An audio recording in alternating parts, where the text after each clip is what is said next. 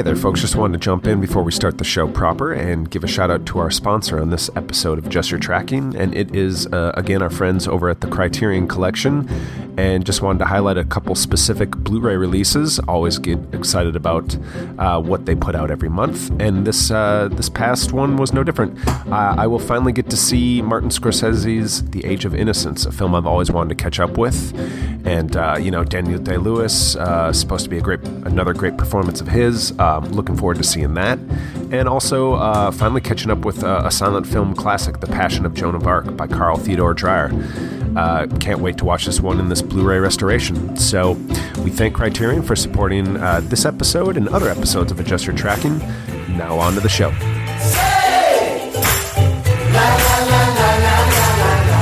Say, la, la, la, la, la, la. Say, la, la, la, la. He slept in the silver city, he slept in the water. Drank wine. Hello and welcome to Adjust Your Tracking. I'm Eric McClanahan. I'm Joe Von Hoffman.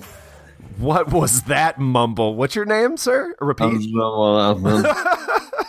You're the one that's drinking now. That's true. We're evening recording. I'm in a sweater and I got a little whiskey, dude. But I think I said my shit crystal clear. I know how to say my name, Joe. Because you're probably overcompensating, and I'm just like I'm slouching into depression. So I'm just but it doesn't matter who I am. No one's listening. Life has no meaning. That's not true at all. That's not true at all. Fuck it. Joe, you're acting drunk because you're the actor out of both of us. That makes sense. True. I find that if I do impersonate someone drunk for too long, it does start to actually physically affect me. Yeah, like you can't drive. Yeah, I can't hold a coherent conversation without talking loud and slow at someone. Well, we'll see if after drinking my glass of whiskey by the end of this episode, if I'm really drunk. I don't think so. It's only the first one of the evening, but it could. We got shit to talk about, so who knows? It could go on. So today, unfortunately, listeners, I'm gonna do it again and talk to you about how there was a certain type of movie that used to exist, a variety used to, be at work that seems to have been systematically squeezed out of the theatrical going experience. And there was just a type of movie, like a smaller to mid-level thriller that used to exist. They used to do quite well. Like in the 1990s, you had lots of movies, lots of yuppie thrillers like Pacific Heights and Hand That Rocks the Cradle, directed by Curtis Hanson. That his one of his earlier efforts we're going to be talking about on a segment of Hold Up today. But he was somebody who was like a real craftsman in terms of thrillers and modest thrillers, and those movies could be hits oftentimes. And so we're going to talk about three different thrillers. One of which I just mentioned, Bad Influence, Curtis Hanson's film from 1990, starring James Spader and Rob Lowe. Mm-hmm. And we will also be discussing Steven Soderbergh's new effort, Unsane, shot entirely on an iPhone, and Gemini, directed by Aaron Katz, which is his loving ode to his new home of Los Angeles, a kind of neo-noir movie, a meditation on thrillers of a bygone era, and how this type of film is it's hard to find in theaters nowadays, and luckily two of them are in theaters this weekend, or Unsane opened last weekend, but it did. Gemini is going to be opening around the country after a good solid festival run, and I think this Friday Gemini is limited release, so maybe the major places, New York, right. and LA. And it's coming out New York and LA, and then it's opening at Cinema 21 eventually. The next week we get it, and actually Aaron Katz, who used to live in Portland for a while, is sort of sometimes associated as a former Portland filmmaker, whatever you want to call it. He'll be there for a couple shows, and then we're doing double features and whatnot. So that's always exciting. And he's a filmmaker you and I have. I don't know if we've talked about on the podcast before necessarily, but I know we've talked about given some of his earlier work, specifically a movie like Cold Weather and stuff like that. So it'll be fun to definitely dive into Gemini, because I feel like I'm not going to bury the lead. It's like a big step up for him in many exciting ways. So that'll be fun to get to. So you've laid out the three movies. You've at least hinted or discussed in somewhat the connective tissue between these, but I'm gonna just force your hand. Like I wanted to do this off mic. Let's just start with Unsane if we can, because I feel like Of course. Yeah. It's out. People have had a chance to see it. Not that we need to be spoilery, but it's gonna just be a small movie at the box office. But it is a low budgeted movie, as you said, and I'm sure it's doing just fine. But it's out there. We've seen it. Steven Soderbergh is just a super fascinating filmmaker, which is why I see anything I can that he puts out. Yet he's been so prolific of late that I haven't even been able to keep up, because he has this show on HBO called Mosaic. That was an app you could download and sort of watch it in the order you wanted to. I plan to watch. Put me off. Yeah, I know. I can feel you rolling your eyes over the mic line for sure. And but I want to watch the HBO version, because I hear it's sort of Sharon Stone is in it, and I haven't seen her in a while. And we talk about yuppie thrillers. I mean, Sharon Stone in the early 90s was sort of the queen of a version of that kind of movie, like Paul Verhoeven psychosexual version, Yeah. So Basic Instinct, Sliver. Yes, God. And I feel like there's more. I mean, part of her role in Total Recall has elements of that. The movie is not that kind of movie, obviously, but that was like a tryout for Verhoeven or something. But Sure. But anyway, Soderbergh is an interesting filmmaker. He's very prolific. I want to catch up on the second season of The Knick, which is a show I really like that he did. And he at one point was retired, and I think a lot of noise gets made between people like us that maybe pay too much attention to movie news, and a lot gets talked about. But I think he gets interested and works on TV for a while. He takes breaks, but he's always sort of busy. And here he is. He made a movie last year I liked called Logan Lucky, but now Unsane is just this other... He's constantly showing different sides of himself as a filmmaker. And having said all that, Unsane certainly feels like something new, but also along the lines of those other sort of B-movie efforts he's made in the past. I personally think of like Haywire or Side Effects, Contagion, stuff like that. But what did you think? Because I'm not sure how you felt about this movie. I thought, for one, like Steven Soderbergh was somebody we cited as like, he kind of was one of the main spokespeople when we started talking about the state of the industry, those talks that we can't seem to stop having. But he was somebody who was really rallying for, the variety to stay intact in filmmaking, that like people would still have, different types of movies to go to, because like the spectacle oriented kind of vacuous studio product that he was afraid was going to just dominate seems to be doing just that. And so like, he was like a champion of mid-level, smaller movies, artier movies, but he was actually, he is somebody who is kind of like a worker in terms of being able to put out kind of, genre movies, usually with like a stylistic angle, like he'll do like a revenge movie like The Limey and have it be told out of sequence, or he'll do,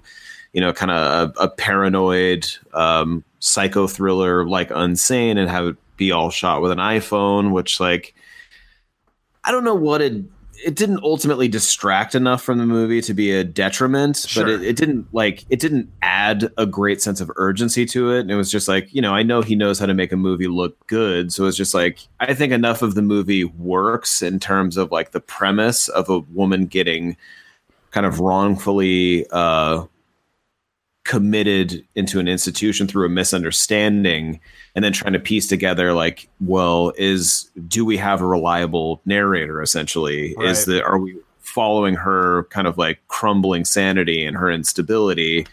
And that, like, I think that the thrust of that is strong enough that you could just make a conventionally shot movie. I think ultimately the movie kind of like stumbles towards a conclusion and it gets less interesting in the last leg of it. Agreed.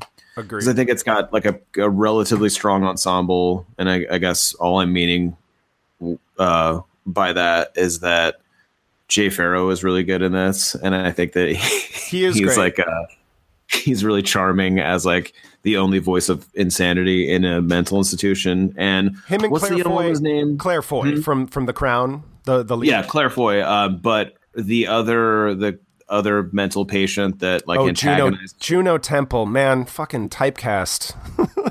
Yeah, poor lady. She's good though. Yeah, she gives it her all. I just am sort of like, I feel bad for her. She's just getting typecast in these some variation on a crazy girl. That's just what she does. I don't know. What about this time? What's different? Cornrows. Okay, great. It's her panic room. So, yeah. Sounds good.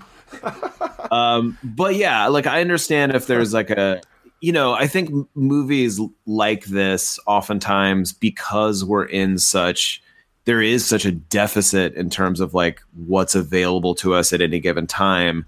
If a movie is even functional in any sense, in terms of like what it's trying to pull off, it's just like such a breath of fresh air to get a different type of movie that you're like, that's fine. It did its best. Like it kind of falls apart in the last like leg of it. Like it's okay. I don't care. This was at least like a different, like, I think, recent movies, a lot of which like you and I have gone to see and like haven't necessarily talked about on mic, but like Game Night, you didn't see it yet, but like I was thrilled by how good that was. And like, if you showed that to me 4 years ago, I don't know, like I was like, it was good. Like I would have been kind of like shruggy about it, but because there isn't like a lot of adult centered, like R-rated comedies used to be like pretty common, and they still do churn them out, but like ones that work used to be so common that you would get to be blasé about them.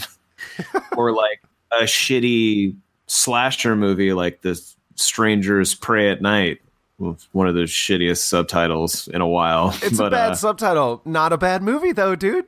Not a great movie either, but it was elevated so drastically because there just isn't much like it anymore. And if there is stuff like either one of them, they're relegated to streaming services and they just sort of drown in a glut of other titles, and like, yeah, there's I probably shouldn't even bring it up because neither one of us have seen it, but like there's a movie written by the guy that wrote Cheap Thrills. He wrote and directed this new movie that's like a Tinder thriller, like a Tinder erotic thriller called Bad Match. It's apparently supposed to be pretty good. Okay. And it was like on Netflix now, streaming. And it's just like, no one saw this movie. No one knows this movie exists. But like one of the programmers in town like told me about it because it was playing once a night, like for a week here. Mm-hmm. And so it's just like stuff like that is just like, it's either a blip theatrically or no one knows what it is. And so it's just like, when a movie like Unsane comes along and there's like, you have someone at the helm like Steven Soderbergh who knows what they're doing. Claire Foy is like very strong as the lead. And it's like, it's not great, but it's like I was happy to have seen something different, and I like got out of the screen a bit. I was like, that was fine. And it's a film for adults, let's yeah, that's what I mean. Yep. Like that it's an adult centric kind of like plays with themes, has ideas, has like atmosphere and nuance. It's made with a purpose. It has a way it wants to tell its story, which is like partially with the iPhone, but I think I mostly agree with you there of like the iPhone is fine. It's not to the movie's detriment. I think the most interesting thing I can kind of drum up about the fact that Soderbergh used the iPhone to shoot Unsane is that he uses an original aspect ratio. This is super geeky, but because I'm showing this movie at work, I know it. It's like a 1:5:6 to 1 ratio. So it's like between what are typical ones, like the old fashioned 1:3:3 and then the more European 1:6:6. That's interesting. So it's like the movie has an interesting boxy look to it. Yeah. And I think he makes use of that. What's that? Boxy. That just doesn't sound flattering. Well, I actually like that, but yeah, you're right. Maybe that's not the best way to describe. Kind of fat, kind of heavy set. Oh, okay. Little big bone. This movie, a little big bone. What I like is claustrophobic. Let's use that, right? It's absolutely. It's trying to close you in, and at the best moments in this movie, even though it does kind of come in near the final third, which I agree the movie sort of falls apart, specifically in the very end for me, or it I don't know. That we'll get to that, I guess, but. there's a moment as it's sort of culminating and climaxing where a long sequence takes place in a padded room. And I think the way that is blocked, like I started thinking about like, this is what Soderbergh will do for me when I'm even just casually enjoying a movie of his where I'm like, oh, it's really interesting the way this is like blocked out and he keeps changing from behind one person's perspective to the other characters and the camera's roving and he makes use of a very tight claustrophobic space. And that's sort of all the visuals in his style working in concert to really like grab me at that point in the movie. But, we should also say Joshua Leonard, the guy from Blair Witch Project and Hump Day, he's really good in this movie too, even though he's got kind of a thankless role as a very... Should we say that? What's that? Should we say that? Oh, that he's in it? No, that you're like, we should say that he's pretty good in this. Like, should we? I'm not sure. Interesting. You didn't like his performance. I thought he was good. I guess he had sort of he had a thankless part because it's so... I think he had hard work cut out for him. It's like a cliched character, even the look. How the role was written was like really hard to play convincingly, and he went for it. And I shouldn't just, like, it's not a disparaging comment to the performance, but it was a little like... the more he becomes a like outspoken character towards the conclusion of the movie, the more wobbly the actual narrative itself gets. So it's kind of hard to like separate the two. I'm like, it's not as like dramatically effective. Like once he starts talking, I guess. There's also, I wonder if this is by design. That's probably not. I'm probably looking into it too much. But Claire Foy, I think, is so much better of an actor, I guess, that in that scene I'm referring to where he does have a breakdown, it's in that padded room, he really does go for it, but she just seems like to outmatch him. And in a way, that's kind of the dynamic between the characters, is that he may or may not be this stalker from her past, and he's beneath her. And she sort of, you get moments in her life where you get glimpses, especially in the beginning, but near the end, where she thinks a lot of people are beneath her, and she's sort of a corporate ladder climber, but also has to deal with a lot of like skeevy dudes in her life. And he's fine. I guess I was glad to see him, like those actors from the Blair Witch Project, you don't see them very often, but he's the one that pops up the most, I guess. It's not as bad as like, it's a terrible movie. Stanley Tucci in The Lovely Bones. It's not as like that bad of a cliched, like stalker, pedophile, murderer characters, but it verges on that sometimes, I guess. Yeah. I think that there's also, there was something kind of like, I guess not, we shouldn't get spoilery, but there's something nice about how the movie commits to the reality eventually. Cause I think like, even though the narrative thrust is at its strongest when you're not sure what is exactly going on, like when things become clear, it then makes a statement that's like pretty necessarily crucial to our times, where it's like, she's not paranoid, she's not mistaken, like she's in danger, she's being threatened by a predatory man. And it's like, that's a statement that like is horrifically relevant to our times, that it's just like, no, these people are not mistaken, they're being victimized, they're being like hunted and harassed, and it's just like, this behavior needs to be confronted and dealt with, and so just to be like, is she crazy, is she not, to actually double down and be like, nope, she's not crazy, I think is like a sort of compelling statement to make for social relevance at the moment. And I think it pays off in a genre payoff kind of a way. Definitely.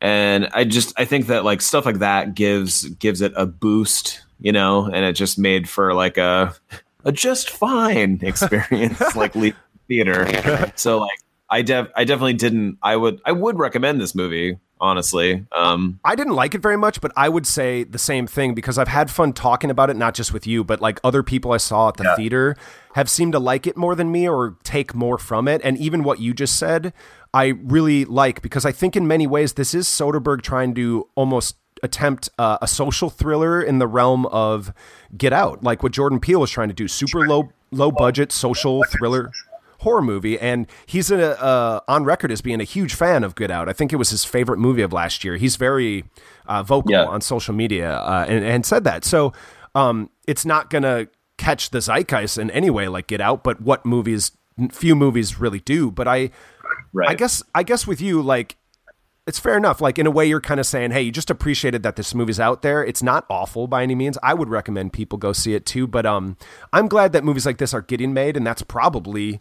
a ripple effect from the massive success of something like Get Out. And so be it. You know, Soderbergh, I can't wait to see what he does next. And with a guy like him, for me, it's like, I'll just, maybe the next movie or the second movie after that will like be something I love again. But he's fascinating. I love that he's out there like doing what he's doing. So I think he's good for movies for sure. Yeah, he's somebody that's so active, and even though he took a hiatus, like, he's so prolific that you forget that he's responsible for a lot of the movies he's responsible for. Like, you'll start thinking of him in a certain lane, and you're like, yeah, he made those movies, and he's like, yeah, but he also made these movies, and you're like, oh, right, he fucking did those too, Right, like as weird as it is that he shot it on an iPhone, it's like, well, he did those movies like Bubble and The Girlfriend Experience that are almost the same idea, but like 10 years ago, right? Yeah. But he also made Ocean's 11, Logan Lucky, and Out of Sight, and just like all kinds of, and Sex, Lies, and Videotape with Bad Influences James Spader. Oh, so, nice. Nice. Won an Oscar. He won an Oscar for directing Traffic, like he's an Oscar winner. Yeah. So, and I would say deserved. Second movie of that year. Aaron Brockovich and Traffic came out in the same year. Yeah, he beat himself. Yep. Sorry to bother you. I'm a big fan of Heather's. You're her assistant, right? Yeah. I had to come up and say hello. Heather, right here. Heather, right here. Hey, Heather. Yeah, how's the love life? I've got nothing to tell you, Stan. Do you have alcohol at your place? Why are we here? You have a gun, right? I feel like there's so many crazy people who are mad at me right now. You know how to shoot a gun? How many movies have I shot guns in? 2. You know how you were saying you don't feel safe? I feel like that all the time.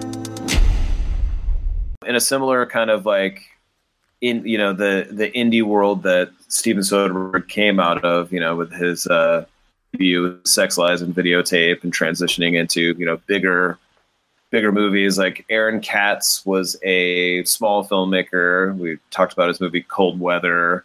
It was kind of like it's like a detective movie, sort of. Yeah. Cold Weather came out around the time that the slanderous term mumblecore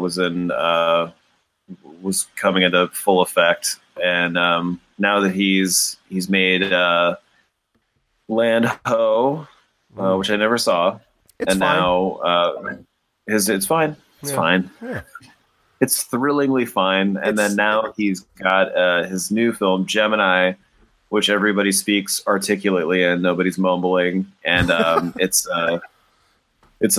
set in LA. It beautifully shoots LA oftentimes at night, and it's like a kind of moody neo-noir, just a meditation on like a kind of crime film and thriller that like doesn't exist anymore. Mm-hmm. The same way like Drive was a stylish, a tone poem and style meditation on like heist movies.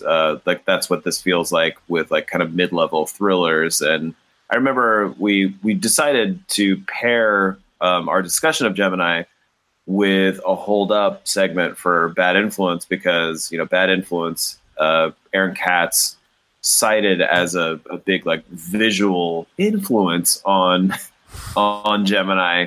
And I like saw it when I saw it at AFI Fest, and I was like, this looks like Bad Influence. Like the way the buildings are shot, the way the types of buildings he chose to shoot in, like oftentimes there's like big similarities to like the visuals in Bad Influence. So I thought it as I was watching it, and during the Q&A, they're like, well, what were some big, like things you were watching and like letting kind of inform your vision of this? And he's like, well, I was watching a lot of, like thrillers from the 90s, like, like almost blurted Bad Influence out. And he's like, Bad Influence, and, like other Curtis Hanson movies like Bedroom Window. And I think he said Pacific Heights, which is like a Michael Keaton, Matthew Modine, yuppie thriller set in San Francisco. And did Hansen do that one or no?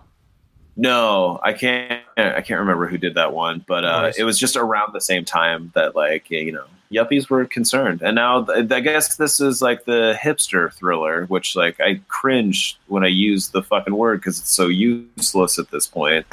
Because hipster is like essentially just a newfangled yuppie. You know, it's just like a lifestyle obsessed person. And so in Gemini, I shouldn't use derogatory terms like hipster or yuppie, but let's try. We have a personal assistant who is our main character, who works for like a young actress who's very popular, and it starts off in a sort of like, you know, kind of the narcotic haze of like a credit sequence that's like shooting palm trees from upside down. And like the movie has like a nice kind of like languid quality to it with this creeping unease sort of like coming into it. And it's an entry point of like the personal assistant is fielding all these calls from people who are furious at this actress. And so like first we start off with like, you know, they're sort of jokingly playing around with people who want to kill her. And then the two just sort of like we follow their rapport and their dynamic through a kind of like energetic night in LA. And you know, it's the main characters are Lola Burke. Lola Kirk. Is it Kirk or Burke? Kirk. Yeah, she was in Mistress America, and she's in some other stuff. Mozart in the Jungle, I guess, but I've seen her in Mistress America. So yeah, and so she plays the assistant to Zoe Kravitz's main character, who's the actress, and not main character. I'm sorry, I misspoke. But so we watch their kind of friendship over the course of like one night, and then something happens to Zoe Kravitz's character. She's murdered. The assistant is implicated, and from there we're off to the races, where like a sort of traditional noir narrative takes hold.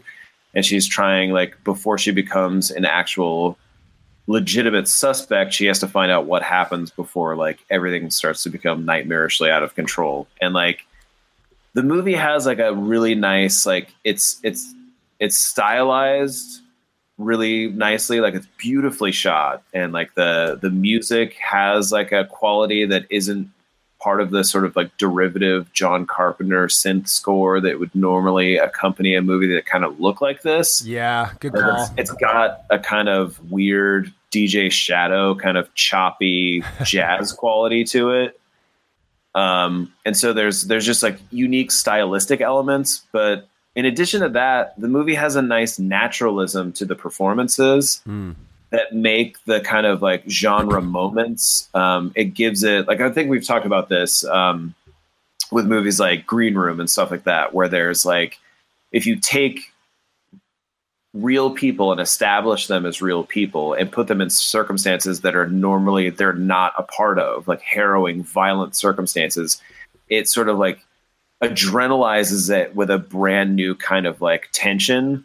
Because like we're not used to seeing this. So like because the performances are so kind of naturalistic in this movie, you're essentially watching what you feel as a real person, like in a situation where they're trying to get to the bottom of something, and like, you know, they're hiding in a room and they're like trying not to be exposed, or the creeping paranoia I was describing that sort of kind of sets in early in the movie, like a security light flashing off. You know, at a house, like has a kind of like a really haunting quality to it. And there's like just simple, realistic things that add thriller elements to like what normally you would need a kind of bigger payoff in order to like hit the cinematic notes typically. And so I think that that's one thing that Gemini does like really well, is it's able to find these like genuine naturalistic moments of tension. Yeah. You know, in something that's like otherwise a kind of like a nice drifting stylistic narrative. There is something really pleasantly like low key about it, even though, as you're beautifully pointing out, that the tension that is building in as the story goes, it's visually and sonically so strong. Like the visuals are great. It's got that sort of neon drenched aesthetic that fits with LA perfectly. The moody nighttime visuals that definitely connects it to Bad Influence as well. Shooting a lot of rooms at night in LA and things like that. The moody shadows. But the neonness is that new modern aesthetic that the one part is it's still refreshing in this movie. It doesn't feel tired, even though like the poster and the aesthetic of this movie is like screaming like modern kind of cool cinema right now. But it's I like it. I really like it. And visuals are great. Andrew Reed is his typical DP. I think he's one element of this that is like stepping up with obviously greater resources. This movie looks incredible. That score, though, man, by it's Keegan DeWitt, who did a very nice, completely different score for Cold Weather, has scored some Alex Ross Perry movies like Listen Up, Philip and whatnot. That guy's, Keegan DeWitt is great. And just like his music in general. But yeah, this score for Gemini is like right up there for me with the best thing I've heard score-wise from a movie this year. Maybe like Annihilation is close to. I love that score. But this Gemini, it's like that idea of the score especially elevates this movie because it's very low key. It has a vibe. It has like a hangout vibe to it that I really loved because it's almost antithetical to what these kind of movies tend to be. And it's the only thing that really makes it fit to something like The Long Goodbye, which otherwise these movies are quite different. And I don't think Aaron Katz is particularly seeing that movie as an influence. It's just, I think that movie's ripple effect is so large and its influence or its canonization is so like cemented in the culture that it just gets compared a lot. But there is a vibe to this movie that even as the tension gets ratcheted, the screws are turned as the plot keeps taking turns, and you're like, I liked being constantly, at least for a middle chunk of it, like the guessing game effect of the mystery. Who could it have been? Who is it? What do we know?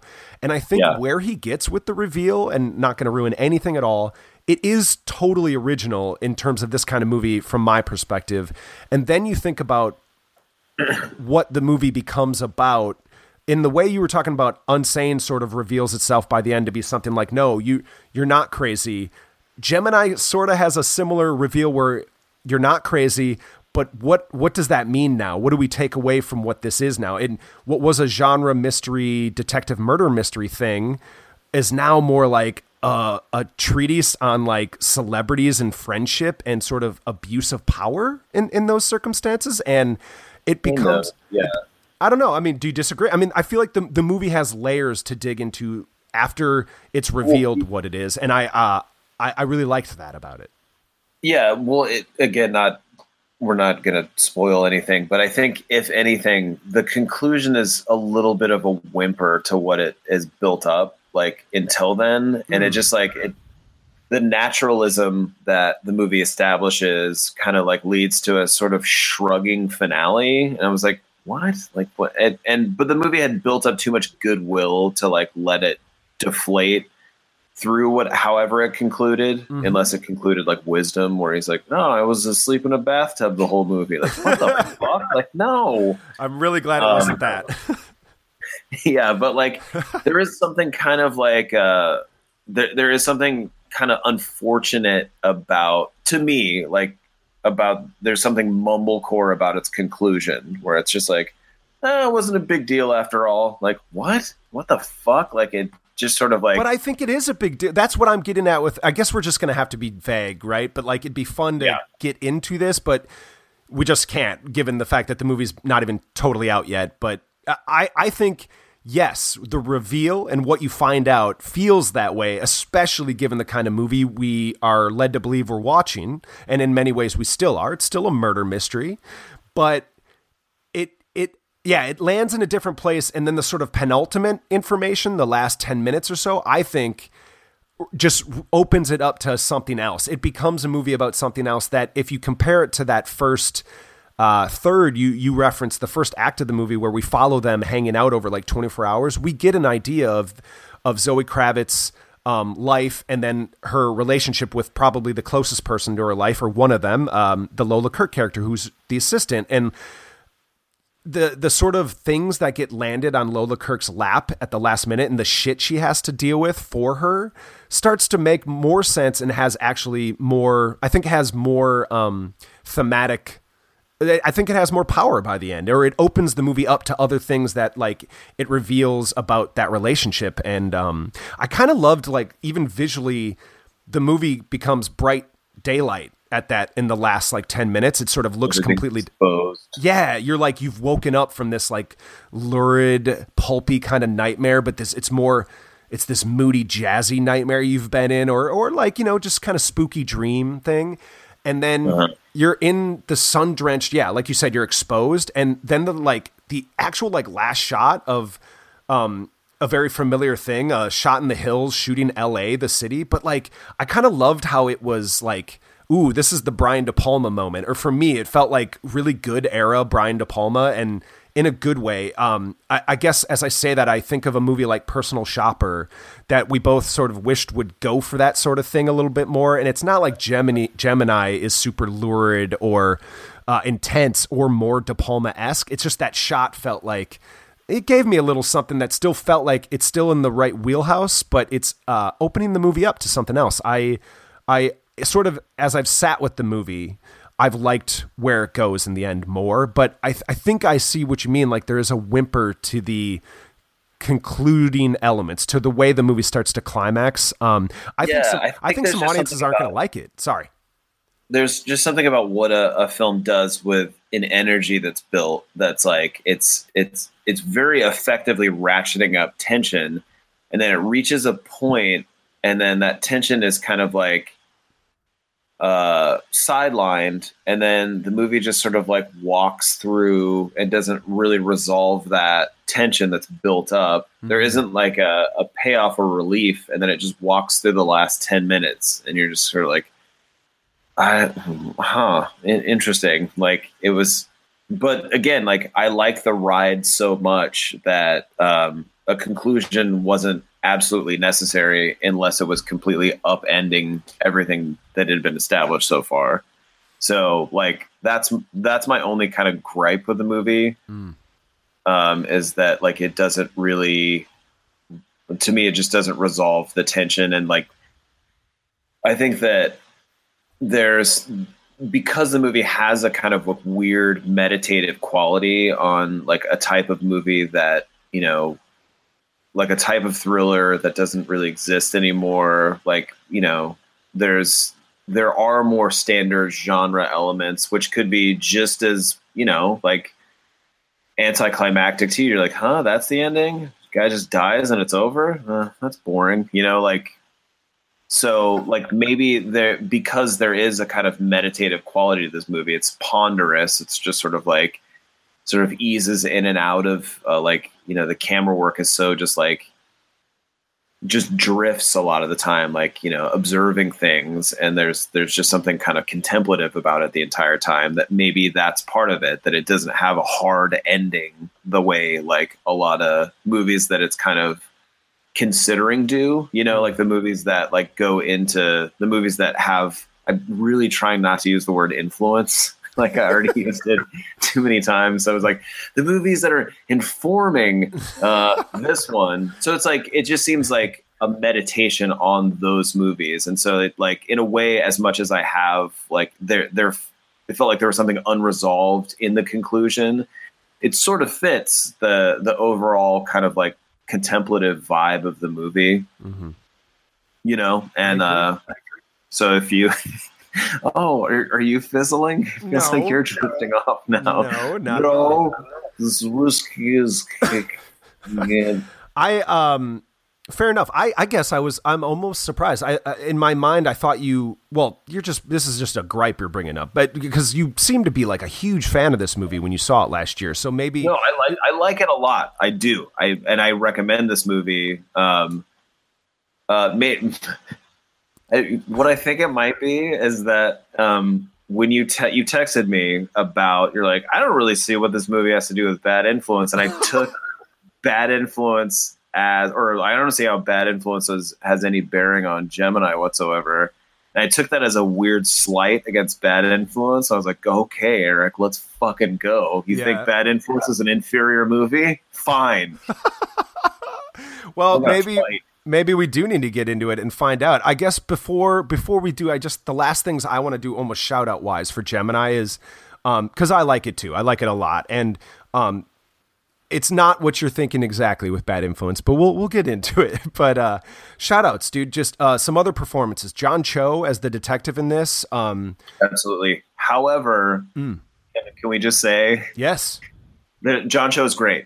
I'm not starting to have a critique for him at all. There's a weird, like the person I saw this with at AFI Fest was like, now would they be allowed to make tea in a murder scene? Like, because he's a detective who makes her a cup of tea while he's interviewing her essentially about the murder. Yeah, at the murder scene. No, I don't think you would. I don't think you can like prepare any food or beverage like around a murder scene. But it's maybe part of the vibe, Joe. It's just part of the casual tea making vibe. It's true. You're right. Even the detective who's intense in this movie, it's like, I'm gonna go ahead and make tea. You need some chamomile. You look stressed. Yeah. Okay. She did. He is great. Just yes. Given what you said, yes.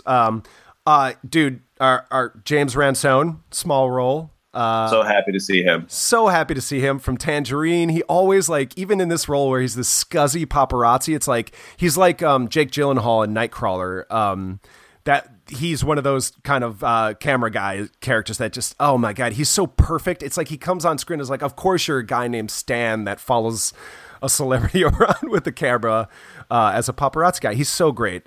So yeah, love seeing James Ransone. I would love for the day where he gets like a movie like this to lead.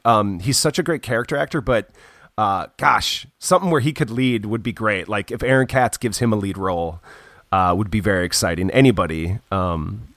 So those are my shout outs. The other performance would be Greta Lee is her name. She's in a few episodes of High Maintenance, which is a really great show on HBO. And she's the maybe potential love interest to Zoe Kravitz in this movie. I don't want to give too much away, but she's a substantial character in the film. And I liked seeing her in a totally different thing than I first discovered her, which was High Maintenance. So I really like the eclectic cast, the vibe of the movie, but unless I don't want to jump in front of you, but if we can pivot to Bad Influence, what do you think, Joe? Yeah, let's do it. Meanie, meanie, meanie, meanie, meanie. What? Meanie, meanie, meanie, meanie, meanie. What? Meanie, meanie, meanie, meanie, meanie, meanie. Hold up. Wait a minute. Now just wait. Bad Influence. More than anything else in the world, what do you want? All he ever wanted was a bigger piece of the good life. I think I'd be good for him. Make it happen.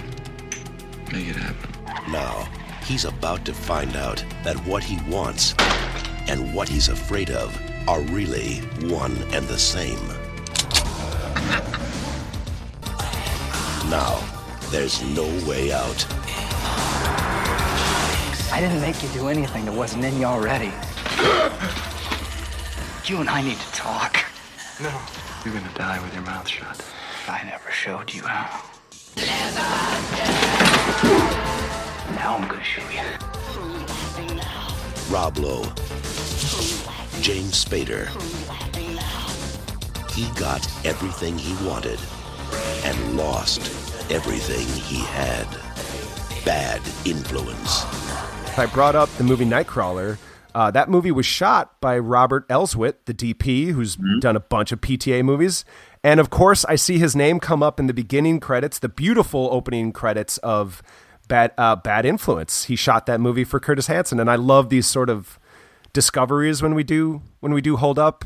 That I'm like, oh, and it's a movie I hadn't seen. This was your recommendation, your pick. So I'm going to let you take it away while you went with Bad Influence. But that was a great place to start for me, where I'm like, all right, I love the moodiness of this movie. And it's almost like a tryout for Nightcrawler for Robert Elswit. Like what he did here, he would do, many decades later. So super cool. Yeah. So we discussed why we wanted to talk about Bad Influence as, for this episode, and particularly for a Hold Up. But, as you know, Hold Up is a segment where we talk about movies that have made an impact on us and like use the other person as a critical counterpoint to pick apart like the merits of the movie. Are we lying to ourselves? Do these movies truly stand the test of time? So like this movie came out on my birthday and in 1990, and it was one that it did well. Like it was, Curtis Hanson had made Bedroom Window with Steve Guttenberg and was kind of like on a Hitchcock kind of kick with these movies, at least with these two. And like mid-level thrillers were like they were starting to do well at that time. And like this was a movie that as it was a sleeper hit, I remembered like it getting brought back to main theaters because it was like backed by popular demand. And it was just like a movie like this, of this size, like that didn't really happen that often. So It's just like one of the main theaters that I grew up near in Cupertino was just like backed by popular demand. It was like, what? Oh, that's crazy. And I wound up seeing it in the theater and really being taken by it and being confused by it and scared by it. Lots of nudity, lots of confusing nudity in this movie. But it's essentially it follows the opening credit sequences like following Rob Lowe as he basically erases all traces of himself from like someone's life at the beginning of the movie, and then he like vanishes into from an art loft into Los Angeles just at dawn. And then we're introduced to James Spader's character, Michael, who is a kind of put upon, like a businessman, office worker who's like, so stressed that he works himself into like stomach problems, and he meets. Reminded me of Griffin Dunn in After Hours, his character. Yeah. Or, like a Ed Norton in Fight Club. Yep. Very good. Yes. And so they meet during a confrontation where Rob Lowe manages to spare him from getting beat up by somebody in a bar. And then they come across each other later, and like he's so attracted to Rob Lowe's like kind of like his charisma, his ability to just like navigate any situation, and they become like fast friends. And Rob Lowe essentially is helping him kind of access the parts of his life that he's like too restrained to get to. Like he's too put upon, he's too stressed, he's too polite, he's just too inhibited overall. And so like basically Rob Lowe becomes this Mephistophelian character. Is that the right one? I think so. I think you got it. Who gives him everything he wants at the cost of like, his soul. So he starts to just like unravel James Spader's life over the course of like a few days in LA, where he's, like for all intents and purposes, giving him what he wants, getting him out of a engagement he doesn't want to be involved with, getting him this woman that he's fantasizing about, getting back at like his coworker he doesn't, he has spite for. And so it's just like, he's emboldening him, but at the cost of like him becoming like a terrible person. So it's got elements of like Strangers on a Train era Hitchcock, the sort of bad person, like luring something out of like, the dark parts of ourselves out of ourselves, and like, there's just like that whole negotiation going on. And I just think that like, there was something that, like I revisited this movie a lot after I saw it as a kid, and like it's again, I have to use the word influence. It's like how it informs like the dynamic, especially since I mentioned it to you. I was like, it's kind of the proto relationship that's established later on in Fight Club, where it's like, here's this kind of loose, this figure who can like is able to sort of navigate any situation and is like the idealized version of one type of man to another type of man. And like how it basically devolves into self-destruction essentially. And like even how they meet, how it's like they meet each other, by chance. And then after one of the characters loses something, he re-encounters him again. You know, so it's just like Ed Norton's character in Fight Club loses his apartment, comes to like, you know, live with Brad Pitt's character. James Spader loses his wallet, goes searching for it, finds Rob Lowe again. Rob Lowe like kind of coaxes him out of his shell and into this sort of like new level of confidence and flamboyance, and so all of this like is being sort of, you know, investigated and unraveled in like an LA that's like you were describing with Gemini, like neon lit and just sort of like nighttime, and just like there's just like so much that's evocative about it, so much that like after I moved to LA, it was like I use Bad Influence as like a reference point where I'm just like, oh, that's there. Oh, those are the oil fields. Oh shit, there's the La Brea tar pits, which you'll remember from Miracle Mile. Nope. So Last Action Hero.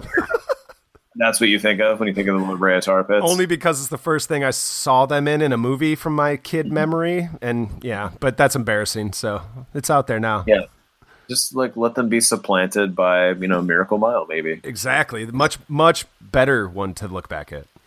Yeah. But so this is like a movie that like I kept returning to, kept finding like new things to be excited about in, new sort of relevance, how I saw it informing other movies. And yeah, so let's hear your feelings on it. I feel bad because this is maybe one where I'm definitely cooler on it than you. I did not dislike this movie. Trust me there. I'm not lying to you. I did not dislike this movie. I guess found as it went along, it sort of just got less interesting to me. But I loved the first. Well, I was very much invested in enjoying the first like 2/3. The setup is so influential on it's hard. The setup inspires Fight. Had to have been some sort of inspiration or some.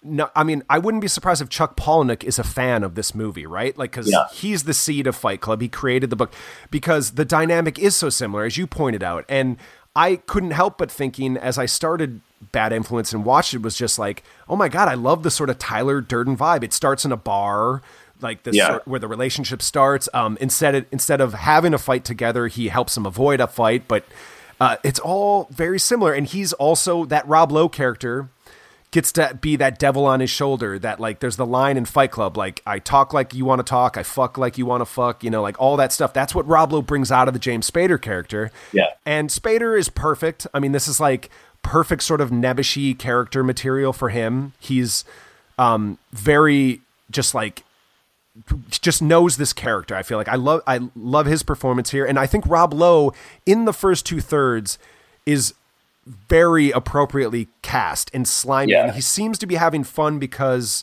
I think you're going to know his career at this point better than me, but like he's kind of coming off of being a kid, like a teen heartthrob a little bit, right? So this is him trying to be a little more adult, correct? Is that right? Yeah. Well, for one, it was like a particularly weird moment for him in his career because you're right. He wasn't necessarily like as associated with being a teen actor as he was just sort of being like groomed to be a leading man, you know, because he just like he has that look. He's like a, you know, beautiful young man at this point, but he also was just coming off like a videotape sex scandal. So there's like elements of this movie that play directly into that involve videotapes. Shouts out to Sex Lives and Videotape with James Spader. Why not? Soderbergh. But I think that like the casting is actually like pretty inspired because James Spader at this point, like he could be an incredibly effective creep. Like he had been so in like so many movies up until that point, like The New Kids, which was written by a Gyllenhaal parent. And he was just like a sadistic, like, you know, high schooler. And he played again, a sadistic high schooler in Pretty in Pink. And like Lesson Zero, he's like lizardy kind of like drug dealer who's like seems polite but is just like a scumbag at his core. And so like he could play a creep really well. Like creep in the 80s was James Spader. So the fact that he's cast as like essentially the hero, not the hero, but the protagonist, like the main character, there's already a tension at work. And then to cast like a handsome, capable leading man type like Rob Lowe, it was just like I think the reversals are really interesting and add like a layer of tension that's like pretty exciting to watch. And then seeing, like you said, like seeing Rob Lowe have fun with like, you know, in the initial like bar scuffle where he like pulls James Spader out of like the conflict. And like the guy says to it, the guy that he's potentially going to fight with says, yeah, what are you going to do? And he just says, let's find out. And he's like, oh shit. Like I dream to have fucking lines like that are like pretty typical, but also like if you chew them up, like that's what makes like, you know, legendary line readings. Like, let's find out. And he's got that smile and that glimmer of like menace in his face, you know, that like, yeah, I don't know. Like I see that movies like this, you know, like kind of what we're talking about conversely with Gemini, where it's like it maintains this meditative quality and therefore it doesn't have the big like payoff in the end. Like oftentimes with thrillers like this, because it has to ramp up in the last leg of it, right?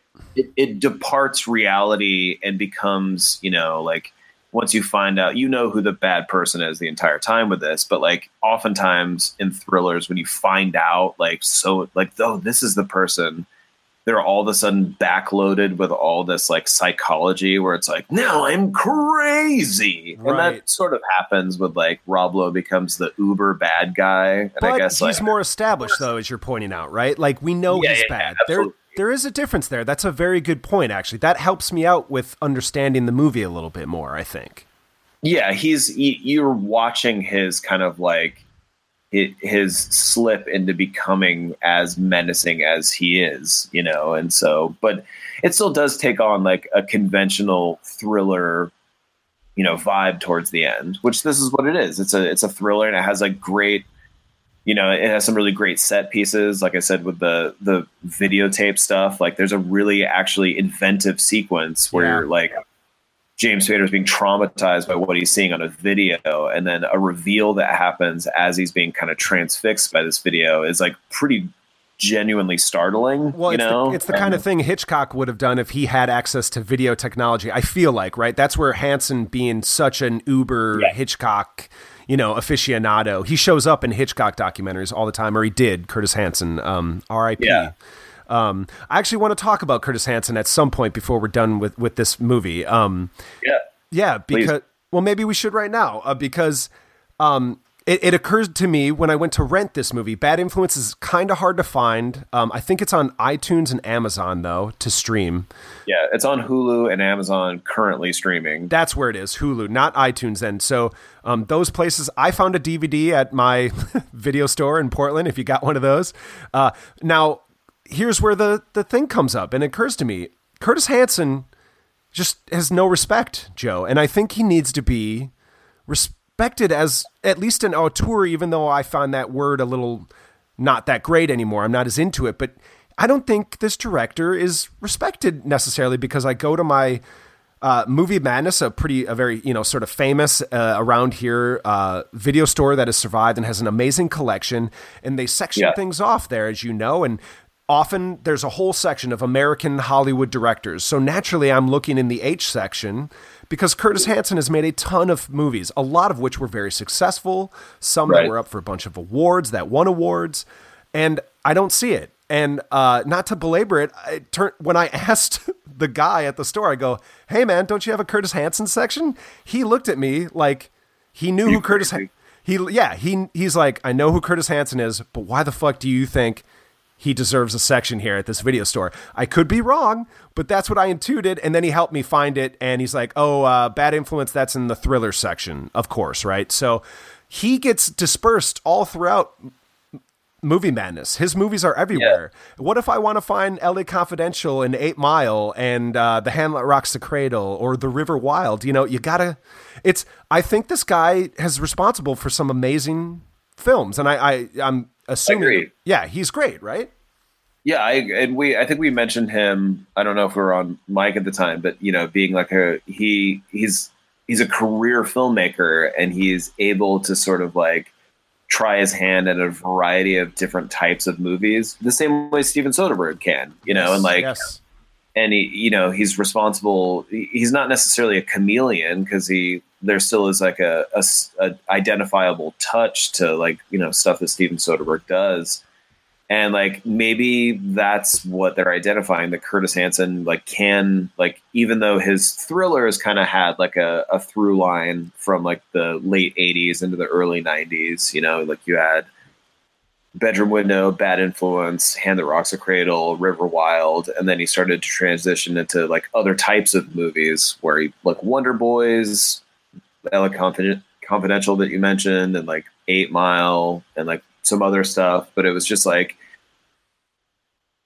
he's responsible for like what, you know, LA Confidential is arguably a masterpiece. I think it is. Like, definitely one of the best movies of the 90s, I think. Yeah. And so like, if you have somebody who's made a masterpiece, like, doesn't that warrant like having their own section? Like Michael Mann has his own section, like, and you can probably identify one of his movies as a masterpiece, but he's got a flawed filmography as well, you know, like, and I wouldn't even argue that Curtis Hanson has a flawed filmography. It just has a diverse one, you know? It's kind of like a Jonathan Demme type director, right? Like applies the style that needs to go to this story so he can make something moody and Hitchcockian like Bad Influence. But then he makes 8 Mile, which, you know, at the time I really liked. That might have to be a future hold up for me because I have not gone back to it since it came out, but I have a feeling that movie might not be. Have we talked about this? I think we have. I feel like that movie might not hold up, and I'm desperate to like re-examine it at the right time. I don't know. What do you think? No, I think you should pick it because it's still good. Like, interesting. I think it's very like, it was a very like smartly executed film. Like, because it focused on a point in time that was like. It wasn't trying to capture what hip hop was at the moment. It was focusing on like, all right, this is 1995. This is a period piece. And it came out in 2002, which to make a period piece about a period that was 7 years prior is like pretty interesting, you know, similar to like what Three Kings did, you know, with like the Gulf War only like 7 years prior to it. And so like, it gets all the details like pretty spot on, you know, and it's essentially, I mean, I'm a sucker for this movie because it's essentially the Karate Kid with rap music. So it is with rap music in Detroit, which designs itself surrounded by like all the period appropriate rap music from 1995. I'm in. So and Eminem is legit great in the movie, you know, like he's very good. And I really liked Brittany. What was that actress's name from Brittany Clue? Murphy. So R.I.P. for her as well, man. Very sad. But that build up in that movie, 8 Mile, is so well done in my memory. Like the feeling of like what Karate Kid does for you when I can remember feeling watching Karate Kid of like, I can take on the world after this movie, you know? It has that triumph, even though 8 Mile, I don't know, it doesn't have to be a whole discussion on 8 Mile. It's just like that. I remember the movie fondly. I've just been scared to go back to it. So it sounds like a perfect hold up, and it just might have to come up at some point. I guess we're not done with Curtis Hanson is what we're saying. Well, yeah, he was like, he just knew how to craft like moments incredibly well. And even though Bad Influence is one that's like, young, like he was young when he made it, and it's like it's a young film, like there still is just like a sense of like building moments so like effectively, and like it was just something that he always did well, you know, that like he would have like an incredible payoff. And like rewatching LA Confidential not that long ago, just like the sense of like how the scenes paid off. It was just like, Jesus, they don't make movies like this anymore. Like, and you know, like it was 20 plus years ago at this point, but it, just like the sense of like building a scene, building characters, and having, it's hard to watch Kevin Spacey now, but Kevin Spacey is like outstanding in that movie, and just seeing like some of his best scenes and how he's like,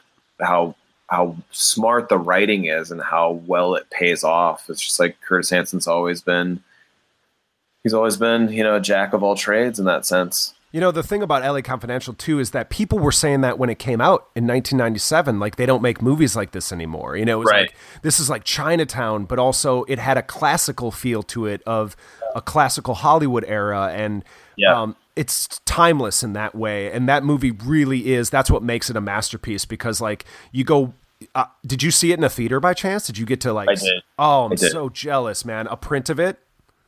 Yeah, of course. I mean, because it came out in 1997, there was no DCP. Right. Oh, I just mean when you saw it recently. Didn't you say you revisited? Oh, no. Yeah, I saw it at home recently. It's playing actually at the Egyptian next month. Ooh. And I'm pretty sure it's not a print, but I'd go either way. That's a shame. But when I initially saw it, yes, it was a print. And I saw it multiple times in the theater. Me too, man. And I remember that's when I started like getting a little too invested into the Oscars at that time. And I remember being like, maybe it could beat Titanic. And then it's like, no, it's not. Nothing's going to beat Titanic. And that's okay. Brian Helgeland, I think, won the script Oscar for that movie. And then, Kim Basinger very deservingly won an Oscar. And she was kind of, I feel like, never really taken that seriously as an actor. And she's so great. And it's like the role she was born to play is Veronica Lake lookalike. And Curtis Hanson, if for nothing else, like the guy deserves his own damn section. If we had a video store, he'd have his own section, is what we're saying. Yep. Exactly. And on a sticker on the box would say Joe recommends Bad Influence. Well, I don't want to belabor it because I feel like we're wrapping up, but I want to just give you something because I know maybe I wasn't as into this movie as we hope when we do these revisits, but something I really found original and interesting in this movie, Joe, was the brother relationship between James Spader and the actor Christian Clementson. I looked up his name because I've seen that guy in other stuff. And I really liked it because they're each a character type that we're familiar with, but the dynamic between them doesn't occur to my memory in a lot of movies, whether it's thrillers like this or just in general. And it has an oddball sort of like honesty to it. Like the one brother's sort of the fuck up and he just smokes pot all day. And James Spader, being this corporate sort of put upon drone, can at least be better than his brother, and it adds to the dynamic. But then they have this loving, like as goofy as the last third got for me, as it really just leaned into the thriller psycho stuff, like more outre elements. What kept it grounded or worked for me was the brothers coming together, like the way that paid off. I really liked that in this movie. And, that's the kind of thing that would let me give this a shot. If it was playing at a cool theater in town, I would probably go try to see this one in theaters and see it that way. Because I like those elements. So there you go. Yeah, he's definitely like a really interesting performance like in the movie. And he brings something out of the main character that I think is just really smart, that like you could have just had the character be on his own trying to figure it out, but like bringing the brother in, just like it dimensionalizes everybody else like through the introduction of the brother. And like, I think that like it being such a like unique and kind of and genuine performance from the actor, like it's just shows that like Curtis Hanson knows a good script, and I miss him. Yeah, well, we hope people can find this movie for sure, as we hope they do. At least, if any of you, because it feels like we are wrapping up here now, and why don't we? What do you say? Shall we? Yeah, let's do it. So just chill to the next episode. If anybody wants to reach out to us and let us know that you saw Bad Influence. We're always curious about if anybody actually attempts to see these movies, or whether you like these hold up discussions, because we really like doing it. And friend of the show, fellow podcaster on the Playlist Network, Ryan Oliver, loves the hold up section. Oktay Kozak, host of Over Under Movies, always is very complimentary. But I'd love to know if any listeners are out there that make it this far, let us know if you see it. And you could email us those thoughts at adjustyourtracking@gmail.com. People could find us on Facebook, although I don't know about you, Joe. I'm definitely feeling like phasing out the Facebook, given not just what's in the news about it lately, but I don't use it anymore. And I don't know, are you using it much anymore these days? No, I mean, it's just a compulsive check-in thing, but it's just like, I don't find any sort of, like, I'm never thrilled. I'm never really engaged with what's going on in it. It's just a compulsion. Yeah, it's sort of similar for me where I check in and then I'm really just using it to post new episodes of the podcast. So I guess what I'm saying is I might be on there less and might post less on there for the podcast. So if you really rely on that as your feed for the show, follow me on Twitter. It's still at Adjust Your Track, so you'll get all your AYT stuff. But if you want to communicate with us communicate us about anything with the podcast, email us again at adjustyourtracking@gmail.com. We are on Facebook, but we might not see it because we might not be there anymore, and that just might be the way it needs to be. So if you do any of that, what's that? You find us on LinkedIn. No, we're not doing that. No. Okay. So yeah, if you find us at all, if you like the show, or if you just want to let us know what you think, we'd be very appreciative. Of course, I'm appreciative talking to you, Joe, but I can't be super thankful until I finish my cornrows before we, before I go to bed tonight. So I got some work to do once we get off mic. I won't quote Bad Influence to you, but my favorite line. So we'll just say, thanks, Eric.